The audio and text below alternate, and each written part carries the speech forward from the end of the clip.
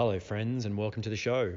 In this bite-sized episode, we get into the nitty-gritty of how you can dramatically improve a customer experience in your contact center.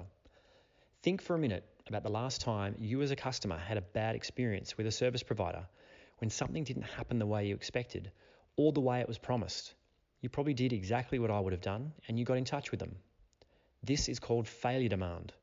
Any interaction that resulted from a people, process, or system breakdown, or even suboptimal service design when change is being delivered. It comes in many shapes and sizes, but one thing is constant. It is unnecessary effort for your customers and as a result, a huge drain on the capacity in your contact center. So grab a pen and some paper as we break it down for you. Enjoy the show. This is how you get to make this come to life. So you talked about before, grab some people off the floor that are interacting with customers. Yeah.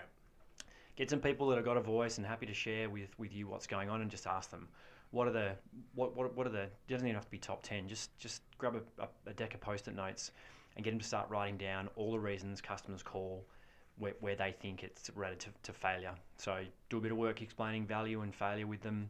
Play this podcast to them. That might help. Cut to the good bits. Fast forward to the good bits, and then get them to start writing them down. Put them up on a wall. You'll have some themes. You can do it individually. Do it as a group. Whatever works for you. But spend some time doing that, and then you'll come up with your themes, and you just get them to prioritize which ones of these are the most. Come up with your top 3. I would recommend. You could have 10, but kind of hone your focus in on maybe the top 3. The other way that you could do it is, coming back to your piece around control, is looking at on a spectrum of what are the fixes for these. So if you were to fix them, what would it look like, and how many of or which ones of those are within your control and which ones aren't. And then you can do kind of an effort sort of scale as well if you wanted to. So how hard is it going to be to get done, and what's the level of effort involved? And the stuff that's within your control and is easy to do, that's your low-hanging fruit. You can work on fixing that stuff straight away. And then the stuff that's harder and outside of your control, where maybe there's a technology solution that you need to put in place, or some sort of funding, you might need to go through your prioritization. Depending on how your enterprise is set up, that's the stuff you might be really worth doing, because it might have a whole chunk of interactions associated with it.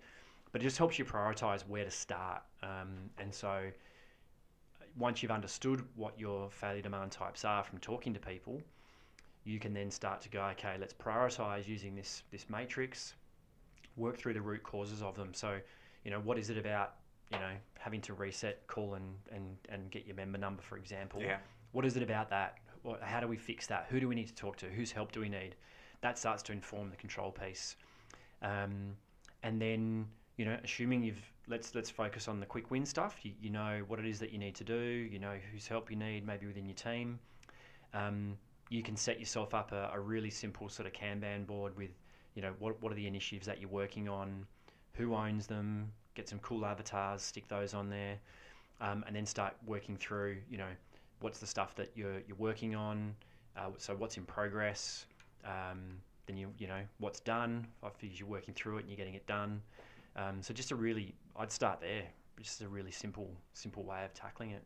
I hope those at home are vigorously writing away and taking notes from what Sean's talked about, because that is definitely all gold. Yeah. Well, they could just call us and we could come out and help. Yeah, and I think that is like also an important piece, to get started. Like how do you get started? And sometimes you need that outside help to get started. Yeah. I mean, I know for us, when we got introduced to this, it would have been very hard if we didn't have someone come in, and for us that was Eduardo Nofuentes, the founder of the Agile 11, to actually come in and do work with us. I was a bit of a shameless plug, but I think look, that, and it's the honest truth. Like, I don't think we could have ever done any of what we did in our course and without that outside help. But if you can't get that help, the notes that you've just vigorously taken, that can definitely be a start. Look, and that's where the outside help, or people who've done this before, can help, because they help you navigate around the bits where you go, well, what do we do now? And so you can get things done a lot quicker, and you can avoid some of the mistakes. Now, making the mistakes is quite fun because I learnt from stealing everything that I know off of Eduardo. So That's right. That's your experience. That was my experience. Yes. So, and I'm a shameless stealer of ideas and things. And, Yes. But I've kind of worked my way through it. But getting started and having the right mindset, I think, is the best one. So if you are getting started, you need, for the leaders out there, your mindset has to be that you're gonna fail, you're gonna try some stuff, it's not gonna work. So as you're reviewing your stuff that you're working on, you want to be reviewing that regularly. So it could be daily. If you've got people working on this and that's all they're doing, maybe daily catch-ups with them and stand-ups is the way to go. But you want to get into some regular cycles of review so you can learn how it's gone, adjust your approach, and then go again. Yeah, I think the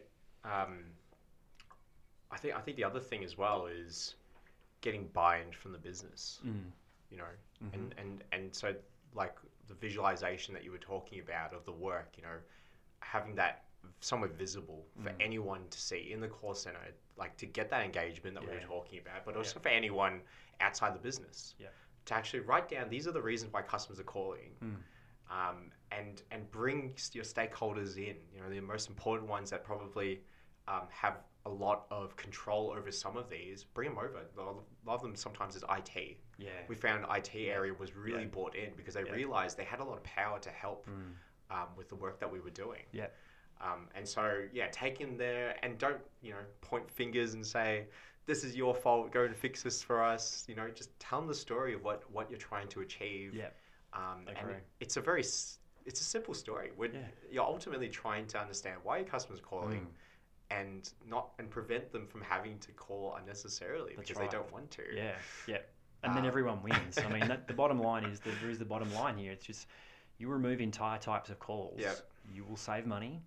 The organisations that save money are going to do better, and those types of calls are really annoying for people. So they don't want to have to, the people in the contact centre, so they're going to be happier, and you're empowering them to fix it. So from an engagement perspective, I don't know your experience, but I've certainly seen engagement improve, CSAT improve. I think you guys had a huge CSAT improvement in your contact centre.